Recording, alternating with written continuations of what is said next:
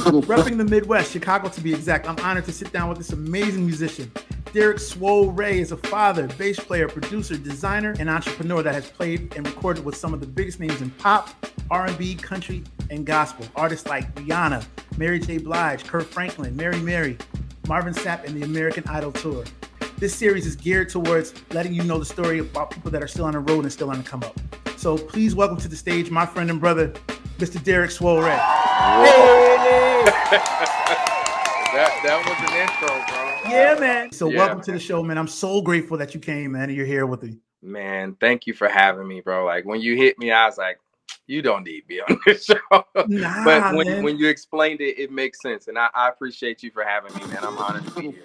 Episode 7 of Musician Memoirs on the In the Pocket podcast will air this Thursday, January 26th at 8 p.m. Eastern, 7 p.m. Central, with my special guest, Derrick Swol Ray. You don't want to miss it. This interview will air live on Facebook and YouTube. Just type in the Pocket podcast to view and subscribe. Stay in the pocket.